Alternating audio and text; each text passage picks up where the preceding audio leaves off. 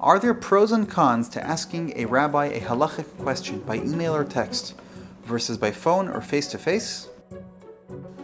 In general, it's always good to ask. It's always good to ask a question. It's always good to ask a halachic question. Pirkei Avos, it says, Aseh lechorav v'histalik min hasafik. Someone appoints himself a rav, an authority, someone that he could actually ask a question. He puts himself away from having doubts. Doubts are always confusing. You're not always sure, not always happy and satisfied. You ask a rav, you get clarity. Clarity is freedom. So asking a question is always a good thing when you're not sure.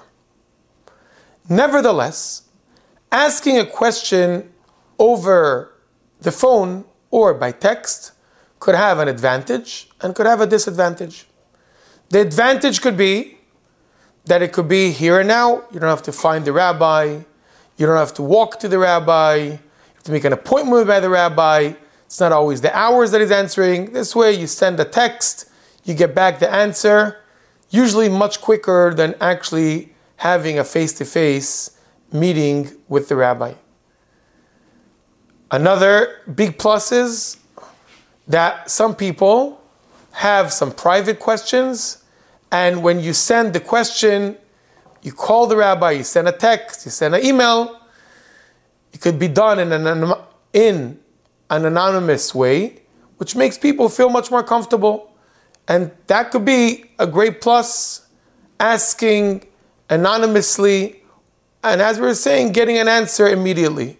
These are for sure big advantages and big pluses regarding asking a shaila over the phone or with a text. Nevertheless, a lot of times a shaila, being that a question, a halachic question, is part of life, and life is complex. Life is not just yes and no. Life is not just black and white. There's many details that make life become life, and many details that make the shaila become the question, the shaila, or the answer. And a yes and no question or a yes and no answer are not always going to really explain the whole perspective. They're not going to always be able to lighten up every single angle in the question. A lot of times, the answer will be dealt with knowing the background of whoever is asking it, the background story, the different influences that the answer will have on other aspects of the life of whoever is asking it.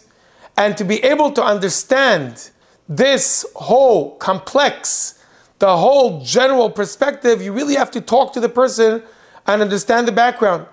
A lot of times, by knowing the person, knowing where they're coming from, knowing what they're dealing with, could also affect and influence the verdict, the bottom line, the answer.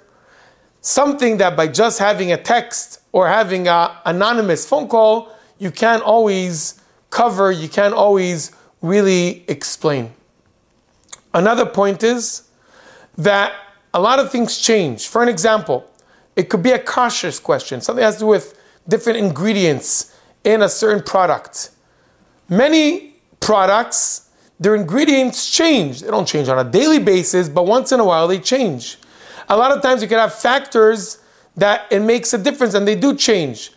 In kashrus, in other issues, and if the rabbi knows who is the one that called him, who's the one that met with him, who's the one that discussed this issue with him, he could know who to go back to if the factors change. If the ingredient changes, if the background changes, if the different circumstances change, and therefore knowing who the question was addressed by could help the rabbi in the near future, even in the in a later time, know, could I really reach out and get back when there are updates to the situation. So that's the second point. Point number one is knowing the background, knowing who it is. Second point is knowing the follow-up for this question. A lot of times, when it comes to a question, you actually need to see what the question is about.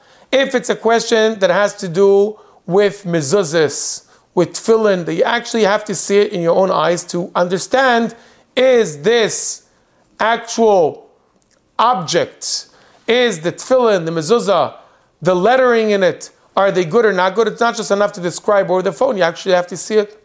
Some questions after a Taras HaMishpacha, the rabbi actually has to see with his own eyes, if it's regarding sizes, colors, and so on and so forth, that then it's important the rabbi should actually see it.